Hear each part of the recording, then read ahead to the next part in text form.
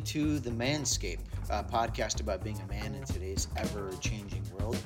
I'm Joseph Benish, and our other host, Tim Cox, will be joining us hopefully in about a half an hour. He's driving back from emptying out that family car, which sadly got totaled yesterday. Everybody's fine, nobody's in the hospital, but he had to go run that family errand during our recording session today.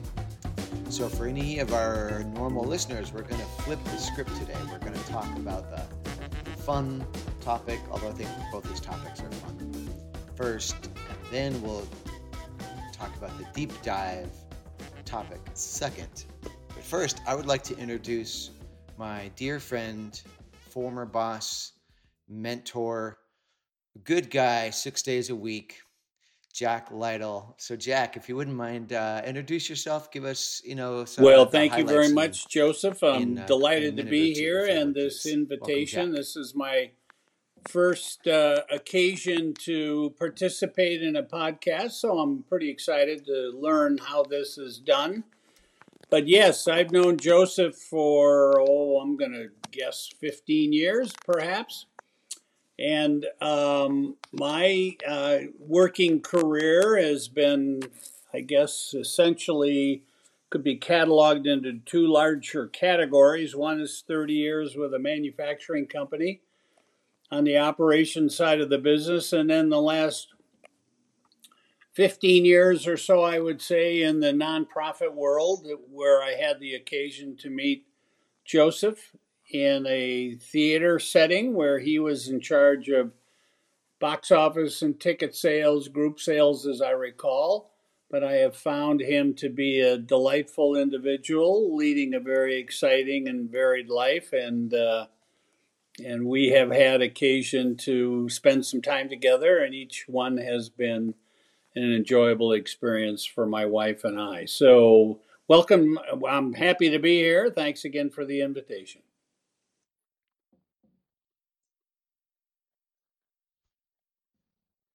Yeah. And Jack, I think, because when I directed Godspell at I Theater Works, I that might have been was. Yes, I 2003. Were was. you there in 2003? It could So it was be. right around then. Time flies. I Yeah. So I think, remember, Jack, I I think we're don't think coming you up on 20 directed the show, years but I remember you being were friends. acting in one that I still considered to be one of the funniest scenes I have ever seen in live performance. And uh, the name escapes me at the moment, but it had something to do with Shrink. Do you remember? Oh, yes, that's right. Yeah, it was hilarious. Yeah, a Beyond Therapy multi-talented is the guy name of you that are. show. Yeah, yeah. Thank you. I try. I try. Still hopefully learning stuff. And Jack, I mean, you got a beautiful wife, a beautiful family. I'm privileged to know all of you. So thank you for taking the time out of Well, your day. yes, You're not even yes, we in. are. You're not even in your It's house today. a You're on a quasi bittersweet sort of an vacation right now. experience. Yeah. We have, I like saltwater fishing, and I have been on a chartered boat for probably 36, 37 years, not consecutively, but almost, and with the same basic core group of guys. And unfortunately, life is this way sometimes, but our group seems to be getting smaller and smaller. And one of our most dear fisherman buddies passed away a couple of months ago, and we're in California visiting our daughter and her family while we attend tomorrow the memorial service. But it's a bittersweet thing. We get a chance to see the grandkids and our Well, daughter thank and you. her family, but it's also to pay reference to a good friend of ours. Sure. Yeah. Yeah. Well, again, thank you for taking the time. We're going to jump into what would normally be our second topic. Today, it's going to be our first. So we make time for Tim when we talk about conservatism is camping. I've been an avid camper most of my life to one degree or another, But I'd love to ask. I have some questions to take us down the road. But Jack, do you remember the first time you Oh camped, man, or what you're the really going scenario to or setting date was me around on that? that question. I'm sure it had. Yeah, right. Well, I remember we used I to know it was start with our stone fires tools. with flint. But those were the days. I'm pretty sure my first camping experience. I'm almost positive had to do with either the Cub Scouts or the Boy Scouts back in Minnesota, way back in the probably the 50s, maybe. So a while ago. But to be honest with you, we kind of gave that up Mm, for many yeah. decades until just recently, maybe 6 years ago, where we're back into camping in a different kind of style, and that is with an RV. But it still gets us out on the road, and it's still a lot of fun. Yeah. Yeah, because there are as many ways to camp as there are political opinions, I feel like, because you can go from living in the wild, reading a book, being a survivalist, living off the land, to tent camping. Oh yeah. Van life is a really big thing. Do you know that phrase, Jack? People who converted a van and are kind of living out of it, all the way up to the big fancy RVs, with the slide outs. And we were just talking the other day, anybody who's listening, because you and I are going to go camping, and it's almost funny to call it camping in a way. Here in a couple of weeks, we're going to go down to Mexico and camp Oh on the beach. yes. And you mentioned your full size fridge. Oh, ice. It's got an That's in ice your maker and camping. water in the door and the whole thing. But It's a regular residential refrigerator. Gotta like it. yeah, and that thing is literally bigger than our two-bedroom apartment was in New York. And but take us back to, because I think camping stays with you. As I have seen it in the world, more people camp who got exposed to it as kids. There's no hard and fast rule about anything. But can you recall any moments or any things that stayed with you from when you were younger, why you may have wanted to, in whatever way, whether it's in a tent or an RV, kind of get back out and get away, whether it's getting Oh away from the yeah, city, get I away from think without nature. Do you have any question moments that stay with you or the friends or the family? event that I tend to recall on just about every single camping experience we had, whether that be in the early days when I had a two-person pup tent that you would get at the Army Navy surplus store with the stakes and the poles that would be joined Hmm. in the center. But what I remember most is the campfires and the fellowship and the wonderful bonding that would occur after dinner at night in the dark with a roaring fire and marshmallows on a stick and the circulation around the campfire of people who would tell scary stories. And I certainly recall being scared more than once about the legend of Falling Rock, or the little boy and the girl who used to have to walk 5 miles one way to school through a cemetery. And during stormy nights, when it was in the winter, when it was dark, how that would just cause every child's eyes to widen and hold on a little tighter to their mother or father or whoever they were with, because they knew that a scary part of the story was coming up. So I recall those, and think that that was a moment growing up that is to be cherished.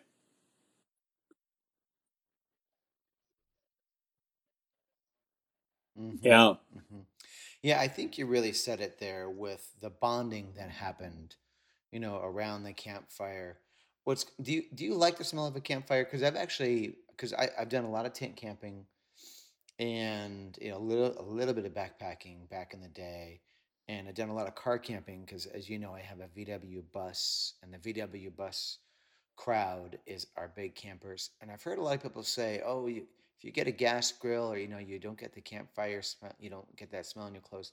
I love the smell Oh yeah. of campfire on my Oh yeah, clothes I when I'm think camping or that's part of coming the back. experience. You Are know, the you a fan of smoke in that or your no? eyes, and the sometimes depending on which way the wind is blowing, it's wonderful. Sometimes it's not so wonderful, but that's all part of the experience. And I think that if you grow up in the city, which we tended to do, we when we moved around a lot. My dad got transferred many times, and we always ended up in urban areas. So it was particularly sweet for us to be able to really go out into the country.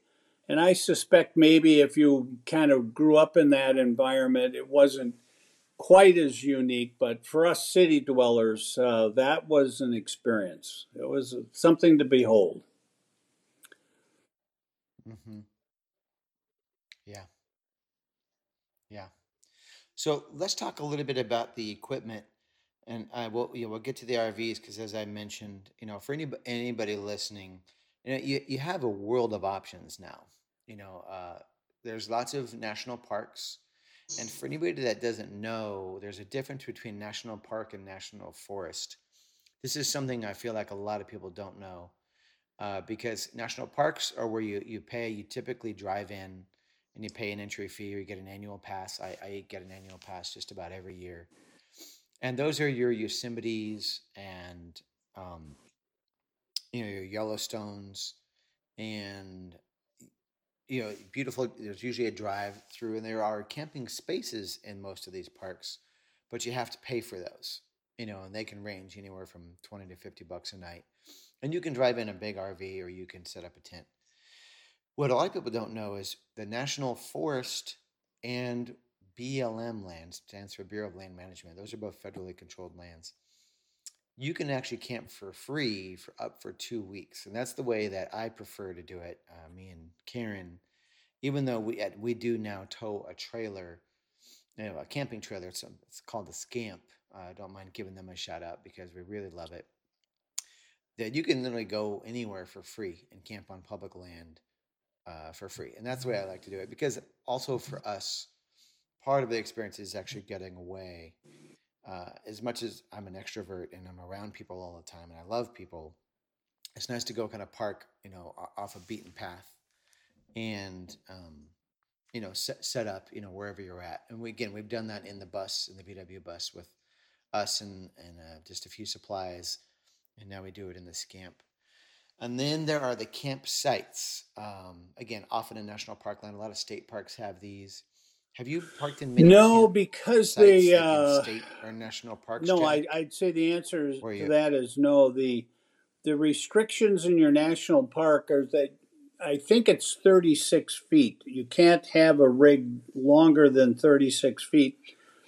And ours is right at that edge, so we have kind of opted not to, Mm-hmm. even though we do visit national parks on a regular basis. As a matter of fact, I've got a once you become a senior, and I understand they no longer have this available, but for a while you would pay $25 for a one-time pass, and then you and your party are allowed into any national park for the rest of your life free. So we have this, and we enjoy spending time in national Wow. parks. I think the most recent was Zion, which if it's not in the top five, I think it's got to be awfully close. Mm-hmm. That is a beautiful park, and then of course Glacier is probably the top tier park for us. So we spend some time viewing them and visiting them and enjoying them and doing whitewater rafting and that sort of thing. But we normally don't stay there because of the limitations. Yeah. Well, size matters in our Well, society, and I've been accused Jack, of what you're that. telling people is you've got a big one, is what you're saying. Yeah.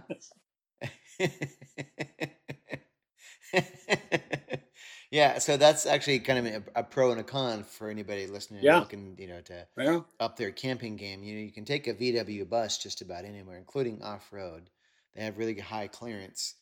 But if you want the full size fridge, the microwave, Fireplace. the shower, the water bed, the disco, the Yeah, fireplace, then you're probably not getting into you're probably getting into a few less right. We spaces. drive But in. Yep. you're one of the folks that also tows a vehicle behind you, right? So you can drive in. Yeah, you've got that. You've got that nice Jeep. Have you seen? The camping again runs the full spectrum. I remember being. I think I was actually in Zion. I second what you said. A beautiful place to go visit if you can manage it. They call them earth roamers. They're big. It's like the love child of a Jeep and a massive RV. I mean, I think at first time I saw one of the tires was about as tall as I am. Probably 6 foot. They look like they can literally go anywhere and through anything. Big, massive cab on it. Probably 30 feet tall. I mean, at least as tall as I a have big rig not. is. How No. tall that is. And have you seen these out there, Jack? They look like something out of a. They look like A they're moon made rover or for something, huh? post-apocalyptic sci-fi films.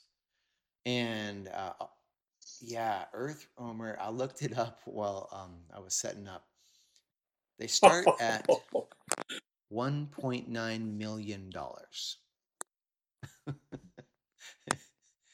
And so I think that's probably the far end of the spectrum. And you got to look these up. Earth Roamer, which I think is a little bit of a play off Yeah. of the Land Rover vehicles. Kind of again, kind of like a Jeep, a step up, a step up from that. But going back to the other thing, one of the things I love about camping, even though most of what I've done is car camping or tent camping. The other thing I do like about it, and I'm sorry, Jack, I'm not sure you get as much of this out of the RV, is that feeling of independence, of being out in wilderness, under the stars. I mean, you can be under the stars, setting up a campfire. Love starting fires. Um, and there's just that feeling of, I feel like, being more connected to our roots or our history, or maybe our animal history. I don't know. And that's probably something you got, when you were a kid with the Cub Scouts or the Boy Scouts. Is it's fun. It's more fun to be dirty, and get your hands dirty, and get your scrapes in. Because even though we're camping in a trailer now and we're sleeping on a 3-inch memory foam mattress, when you're setting up that campfire, there's something in our DNA, I think, that for me just calls us back. Yeah. Calls us back to that. And then the other thing is you get to stay different places. Like where we're going in Mexico, you said you've stayed before. I mean, we're going to be camping literally right on the Well, we beach. are Yeah. going to be in a RV park that is adjacent to the beach. They have one row of Hmm. spots that overlook the kind of like a seawall, and then you're into the beach. I'm not so sure. I'm not so sure where we're going to end up, but in any event, the farthest we'll be from the beach will probably be 100, maybe 200 feet. And you can hear the waves crashing, and you can smell Yeah. the salt water, and it's really really close. So it's wonderful. That's what I'm looking for. Yeah, and that's one of the things you can get camping. Now, I suppose you can get this by spending the extra money, to rent, condos or big fancy Airbnbs. But I'm a pretty frugal guy and, solidly middle class. So I don't have the money to spend on big mansions on the beach, but I actually really enjoy, again, that sort of marriage between the rustic feel, yet and the access to these kinds of places. Because so far we've talked about Zion, we've talked about just not camping on the beach, and I just think that's a lot more accessible for a lot of people if you do the kind of camping, whether it's car camping, tent camping, RV life. Yeah. And it's Well, it pretty is magical magical, to get out Joseph, there. and I agree with you. You know, there is this experience when you are camping that you certainly don't have when you're living, you know, in the city or in your house or wherever it is that you spend most of your evenings. But there is something else that I think probably is close to being as important, if not as important, which is the the camaraderie and the friendships that you meet along the way. We had a opportunity to go on a whale watching trip a couple of years ago down in the Baja of California. There were 17 rigs, and they ranged from, you know, converted vans to large diesel pushers and everything in between. And there were 17 folks. None of us. Well, there were two rigs that were friends, but everybody else was individual and just wanted to go and witness firsthand the calving of these gray whales on the Pacific side.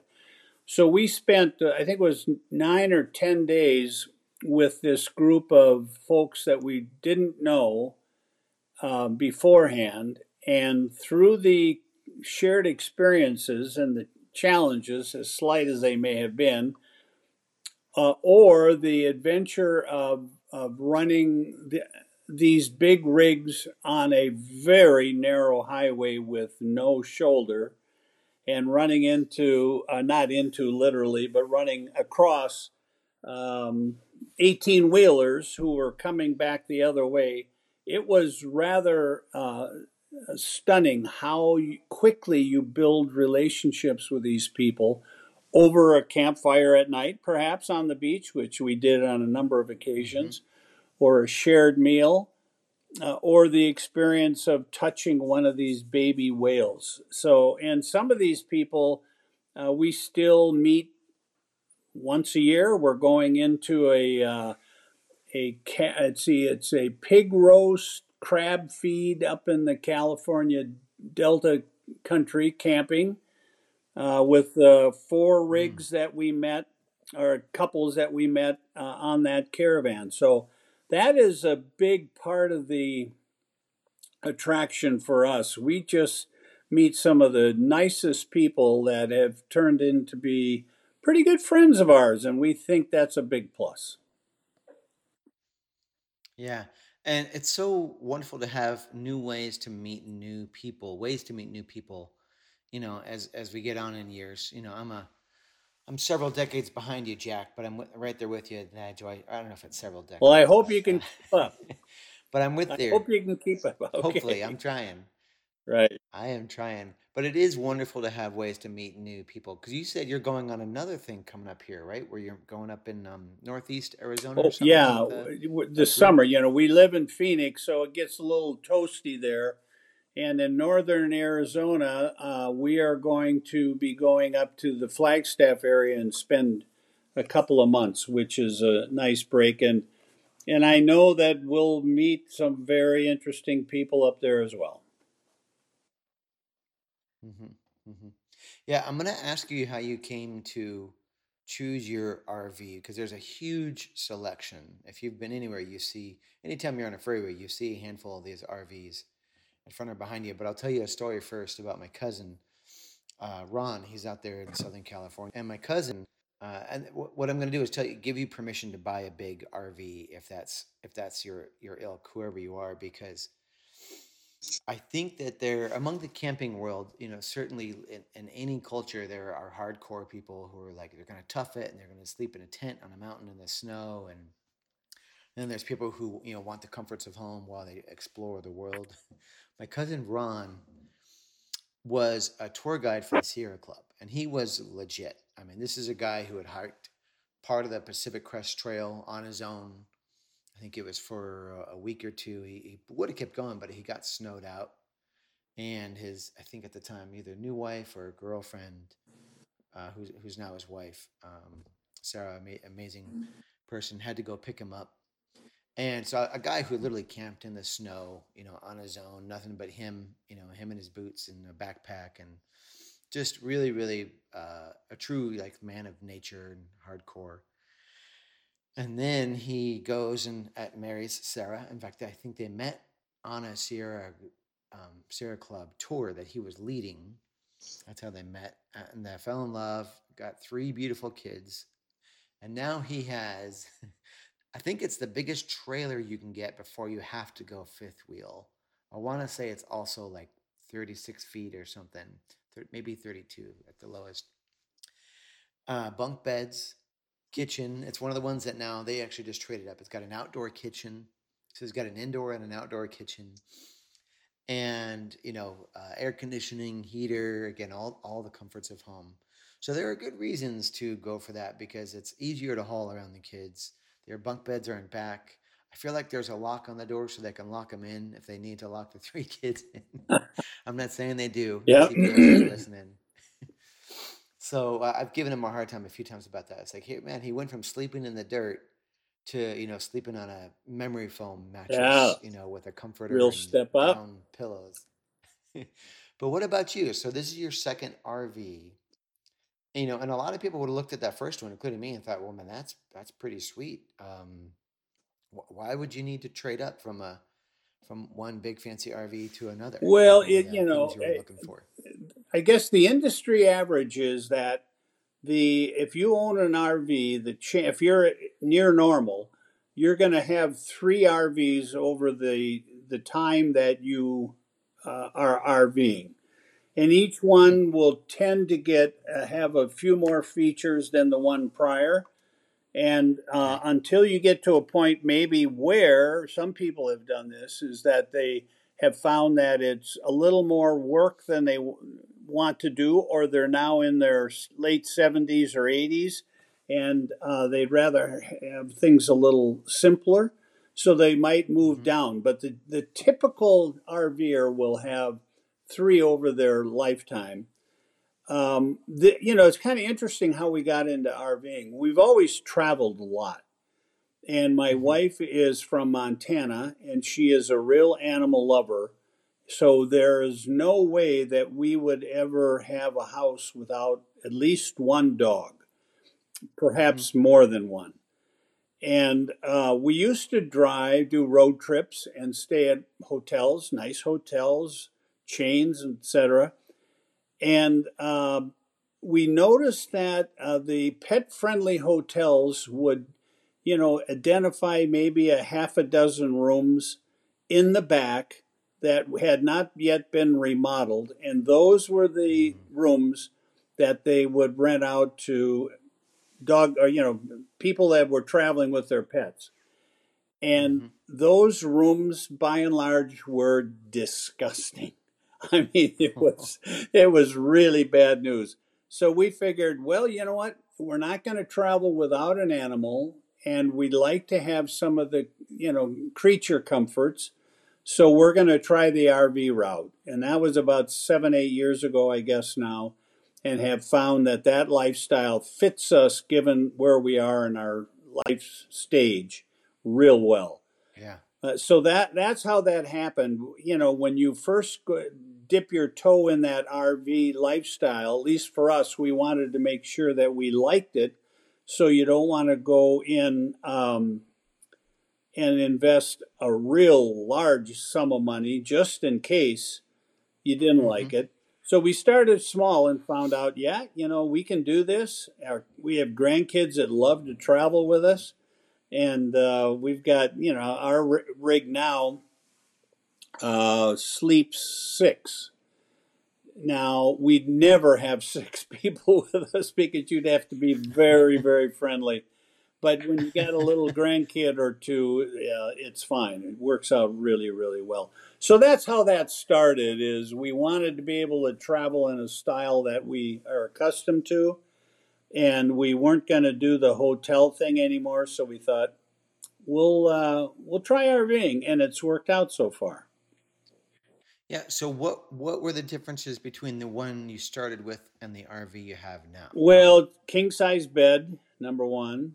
Okay. It has four TVs. Not that we need four TVs, but we've got four TVs. It has a drop-down bunk over the cabin area where the driver sits for grandkids. It's a smaller bunk. It has an outdoor entertainment center. So we've got a TV and a stereo and a DVD player outside. And it has a fireplace and two drop-down kind of, sleeping areas for guests. So I think that was it. The other one wasn't quite as big and had a different suspension system, and it had a different ride. And this one's a little more comfortable. Some people would take a unit our size and actually be full-time RVers in it because it's comfortable enough for that. But we don't like RVing that much. Not Gotcha. yet, anyway. Yet anyway, good. And so, do you sleep on one of the couches, and Diane and the dog share the bed, or is there enough room for all three of you there? Our sleeping arrangements are confidential. That sounds like a fair question there. So, do you think you're going to stick with this one, or would you ever trade up? Oh, we might trade up. I don't know. We've thought about it. I guess it would depend on how much you use it. Ours is one of the larger gas rigs, and the next step up for us would be a diesel rig, which has an entirely different. It's a different ride. So we could possibly do that, but we haven't decided that that's definitely in our plans yet. Well, I mean, you can look up one of those Earth roamers, and for Yeah. measly 1.9, I'm sure you'll get a different experience with that. Yeah, that is a lot of money. I know that, but I have been inside 45-foot RVs that are come in at about 1.4. Wow. I don't think I've seen a $2 million rig, but close. Yeah, and I think there's our next oh host, yeah, right? that's our co-host. Hello. Tim, they're logging in. Yes. Hello. Hi, Tim. Sorry for my. And well, Tim, Joseph told me about the. Yeah, my wife got in an accident, and so she is she's fine, but our car is totaled, so I had to go to the other side of the universe and go clear it out, and yeah, fun stuff. No, I was actually picking my kids up from school. And were the kids with her? And I was doing all that. She was just running some errands on the other side of town, and yeah, so that's been my day, my unexpected day today. So yeah, she's just kind of sore and resting, and yeah, thanks. I'm glad she's fine. So catch me up. Yeah, good. well, Tim, yeah, I don't know if you caught that, but I called an audible, which I think probably worked pretty well. Is I just flipped the script. So Jack and I just got done talking about camping and RV life, and what can happen there, so we could save room for you two to enlighten me and our guests on what conservatism is in your views. Because even though Tim and I have talked about that we're both independents, that we do fall, differently on that scale of conservative versus liberal. And I looked up while I was setting up. I actually looked up a couple definitions, but I don't want to share that first. I'll have questions. I think why don't we put Jack on the spot as our illustrious guest and say, in your view, and I say that with love, because Jack and I have become good friends, even though we disagree on a lot of things. I feel like we disagree with love, and I think, at the end of the day, most people want the same thing for everybody. They want everybody's happiness. That's what I think. I'm an optimist, and I love people. So let's just jump right in. Jack, what is your view of sort of the general definition, the layperson definition of what being a conservative means? Yeah, I've thought a little bit about this since I was invited a couple of weeks ago, And there seems to be a number of different types of conservatism, and depending on which type you're talking about. There's political, and there's religious, and um, there's a conservative party. It depends on what it is you're talking about, but to me, and I guess where I spent most of my time thinking is about this was trying to capsulize best I could what it is that has shaped my beliefs and my values along these lines. And I think over time it has changed. So I'm going to talk mostly about political conservatism. And in some of the research, I guess the bottom line for me is this is a notion of believing in small government versus big government. And there's a lot that gets unpacked along those lines. You can talk about, give me some examples of what small government would look like and some examples of what large government would look like. But to me, political conservatism has a fundamental underpinning belief that says that small government, generally speaking, is preferred to large government. And that's where a lot of the discussions, I think, come from, and a lot of the arguments. Yeah. Tim, if you were king for a day, what would your definition be for? Yeah, I mean, definitely small government, fiscal conservatism is important. Balanced budgets, reasonable taxes. Those kinds of things. I do think that as a conservative, you also, just as a person, without putting a political label on it, you really also have to kind of evolve with the times. Right now our Republican Party is really, I'm one of those that strongly feel like Republicans left me, by hanging on to certain social issues, and coming up with these hot button topics, because they're not focused on small government right now. They're not focused on balanced budgets. It's a lot of culture war stuff that's going on in the Republican Party. That's why I left the Republican Party, because I don't identify myself as a Republican, but I still recognize myself as a conservative, as someone who has ideas of how you can have some kind of attrition to government, and without having to sacrifice certain things, shrink it up a little bit, have some fiscal conservatism, have some balanced budgets, take people off of, entitlement programs off of the government's dime, so to speak, and look at those things as incentivizing corporations who are huge lobby in government and primarily funding both parties, and so to the extent to where they can make phone calls and say, hey, let's vote against this, vote for it, and look at the corporate tax cut that happened, during the Trump tax cuts. Look at it as, why don't you incentivize tax cuts through taking on certain type of things that are unpopular as a government position, student loan forgiveness, free education, higher wages, those kinds of things.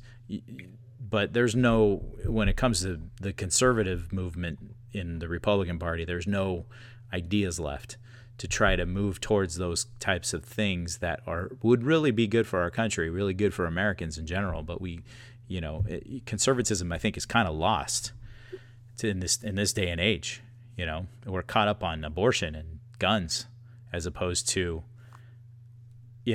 things that really matter, the things that affect everyday Americans. So I'm kind of a traditionalist. In the name of Ronald Reagan, who was very popular Republican, very popular conservative, his name is being kind of bastardized in the Republican Party right now because nobody out there represent that type of conservatism. And so, I don't know, we can't go back to the 80s, but at the same time, we can employ those policies in current day, So that's kind of my view of conservatism, how conservatism should be. What do you think?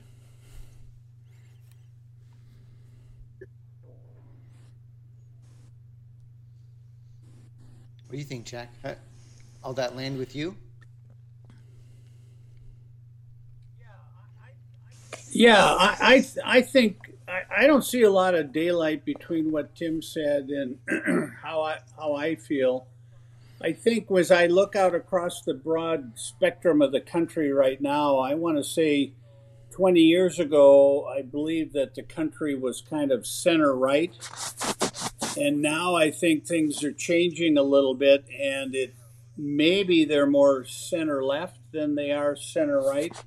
Here's an example. The shared values and principles is I'm in Southern California, which is, everybody knows, this is a very liberal state in most sections. I'm very close to Orange County, and Orange County seems to be the exception rather than the rest of the California. But our daughter, who we're staying with, told me this morning that in her son's bathroom, he's 10 years old, at school. He goes to a public school here at the Inland Empire. In the boys' bathroom, there are female personal hygiene vending machines in a boys' bathroom. That, to me, it would be very, very difficult to have happened 20 years ago when the country was more, I believe, center right.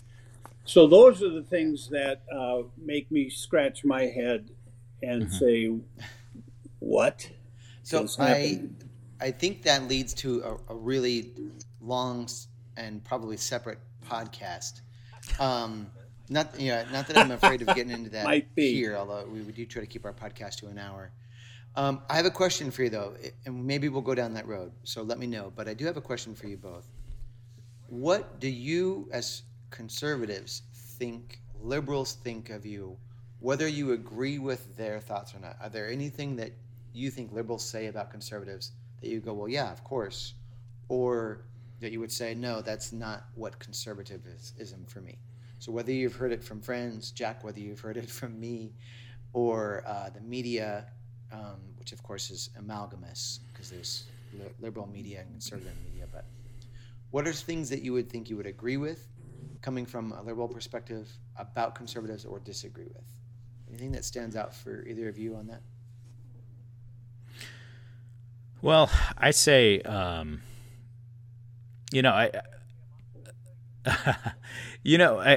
do think that any type of conservatism from a liberal standpoint is viewed as, borderline Nazi party.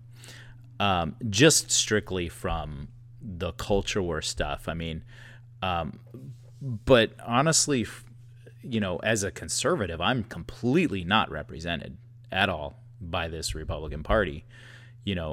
From a political standpoint, I don't understand why anybody would be jumping behind somebody in a presidential campaign who can only serve 4 years in the White House.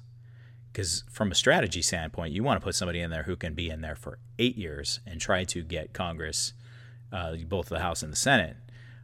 That it's just they're misguided, and the focus seems to be reprisal, just fighting woke culture and all that other kind of stuff. And so I don't blame anyone who's liberal for looking at anyone who's conservative as a whack job right now. But they're the understanding that I'd like to share or put out there is that there is a difference between someone who's a conservative and somebody who's a Republican right now. There's a huge difference, and I know that there's a lot of things that we're scratching our heads on, but I firmly believe that, and I spoke about this a while back when we had Michael on the show, is that I think a lot of the sort of more shocking things about society these days have really been spotlighted by Republicans, I would say, more than anything else, just to fight that kind of movement and kind of thrusting it forward a little bit faster than it would be normally if you would have taken a step back and taken a breath and said, okay, how do we move forward with this in society as opposed to fighting it? So yeah, I mean, I definitely think that without question, I mean, I definitely think a liberal movement looks at conservatives just in general as Republicans and kind of crazy at this moment.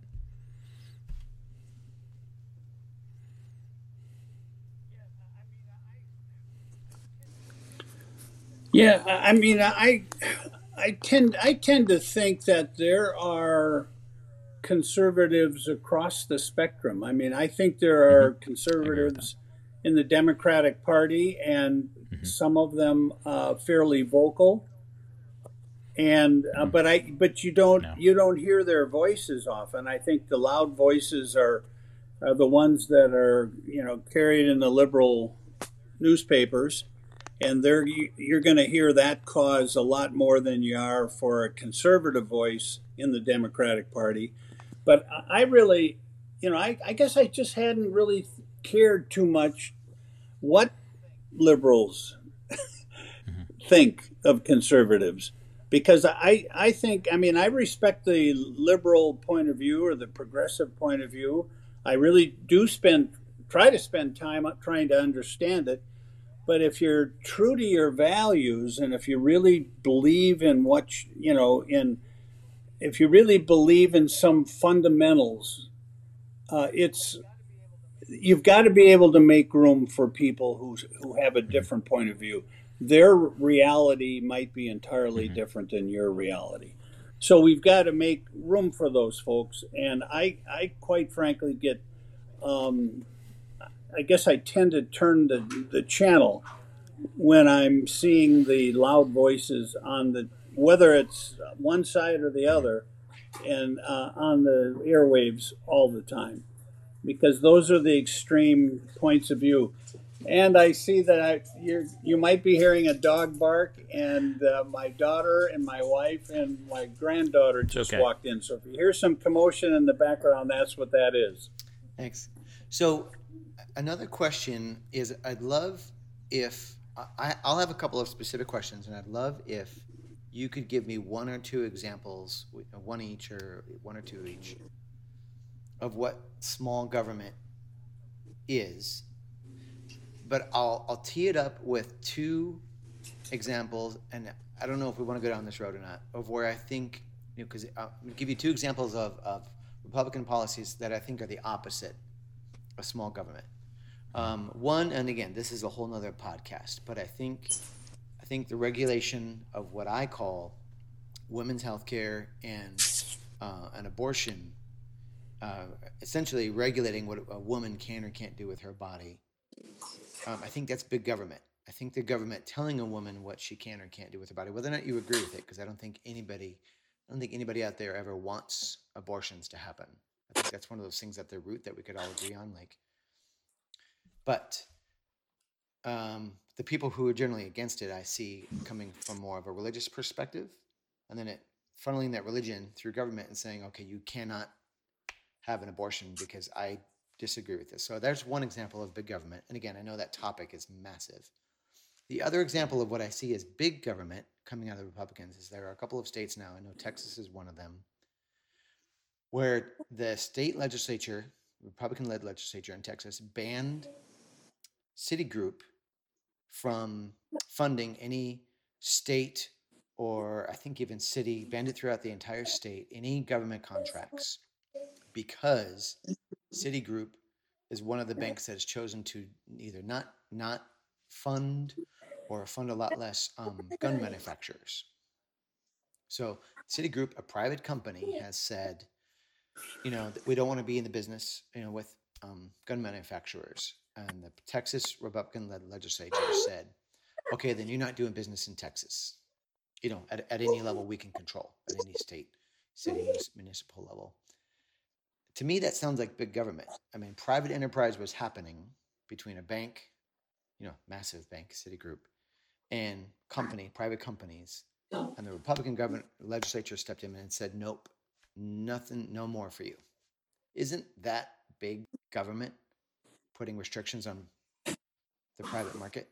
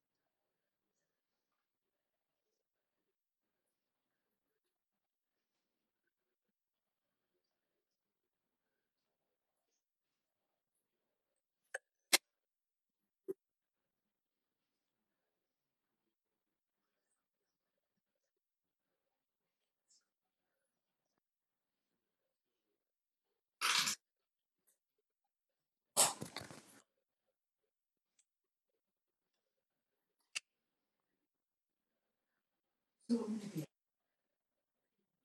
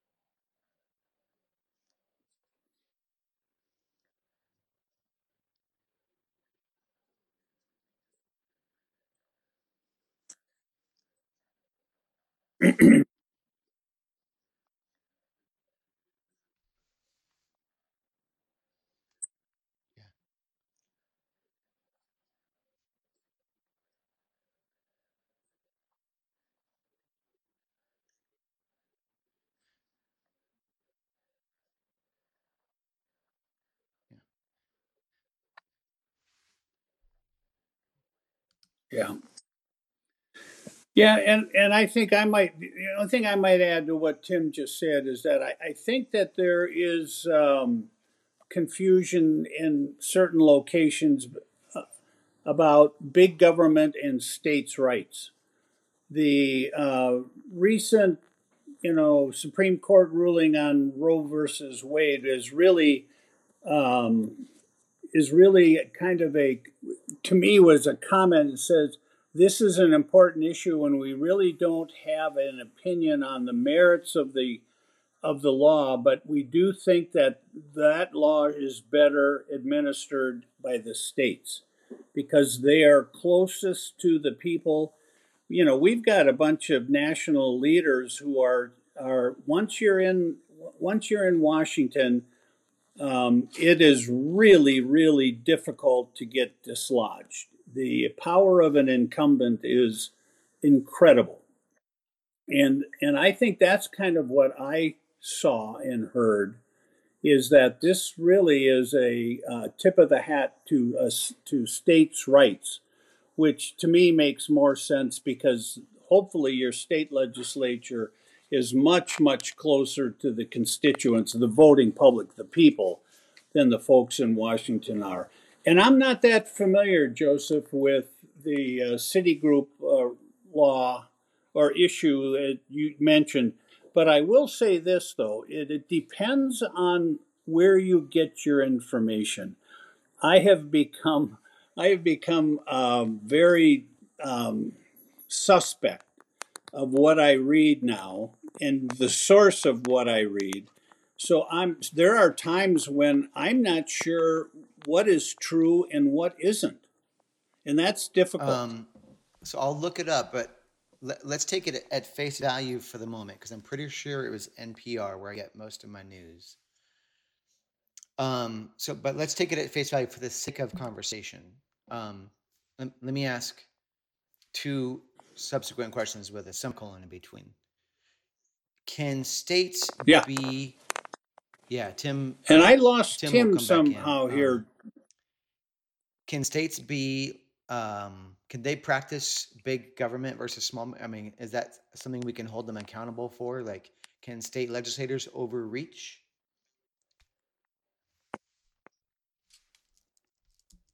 Okay, so I would agree with you. So we're Oh, I'm sure then they the question is can. again. Let's take this just for the sake of argument. I'll do research as we're sitting here. If this is the case where the state legislature, which I'm 99.9% sure it is, based on the source I got it from, is preventing Citigroup from doing further business at the state and municipal level, would that be an overreach when they're interfering with private markets working together?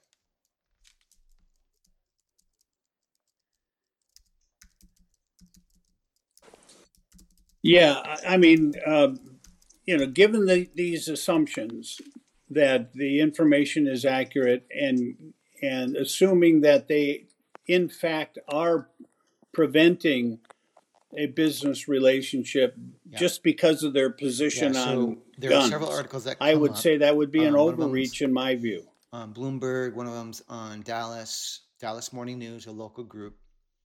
Citigroup dropped from $3 billion municipal bond deal. The state's attorney general said the bank, Citigroup, discriminates against the gun industry by not loaning to them. So, um,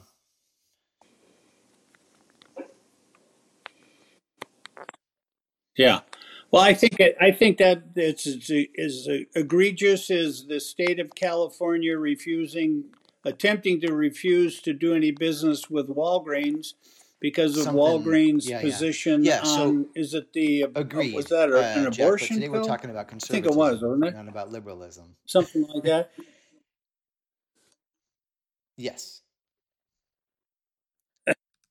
Right. No, but I was just trying to give you an example So of give me then, yes, were you able to I think would disagree of with both those positions. a small government example that you think benefits people, or is it just sort of a general philosophy, like try to stay out of that stuff less? Because it's something I think I would agree with, both in California and Texas. You know, we want so where I land in terms of big government, small government is the times I do think we want big government is in what I would call human rights. So, for me, abortion, whether or not it's something that, it's something that I don't think anybody wants. I still think that's a human right for women to have control over their own bodies. Again, science-based. It's doctors and nurses that perform abortions if they're needed. Um, it typically tends to be religious driven views that come in and say, conception starts at life can starts at conception. So for me, that's an example of big government. But I think I agree with the theory or the philosophy of small government. Um, on its face. But of course, that takes, I think you even said this, it takes so many different versions and iterations across the country in every state. It's one of those things that's nice to say, like many things that I say are really nice, but how it's executed depends.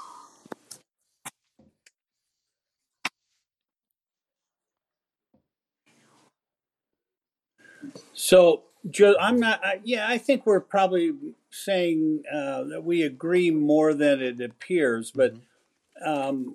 there's a congressman. I think he's out of Texas. His name is Mike Johnson, and he put together in 2018 a kind of a white paper called "The Seven Core Principles of Conservatism."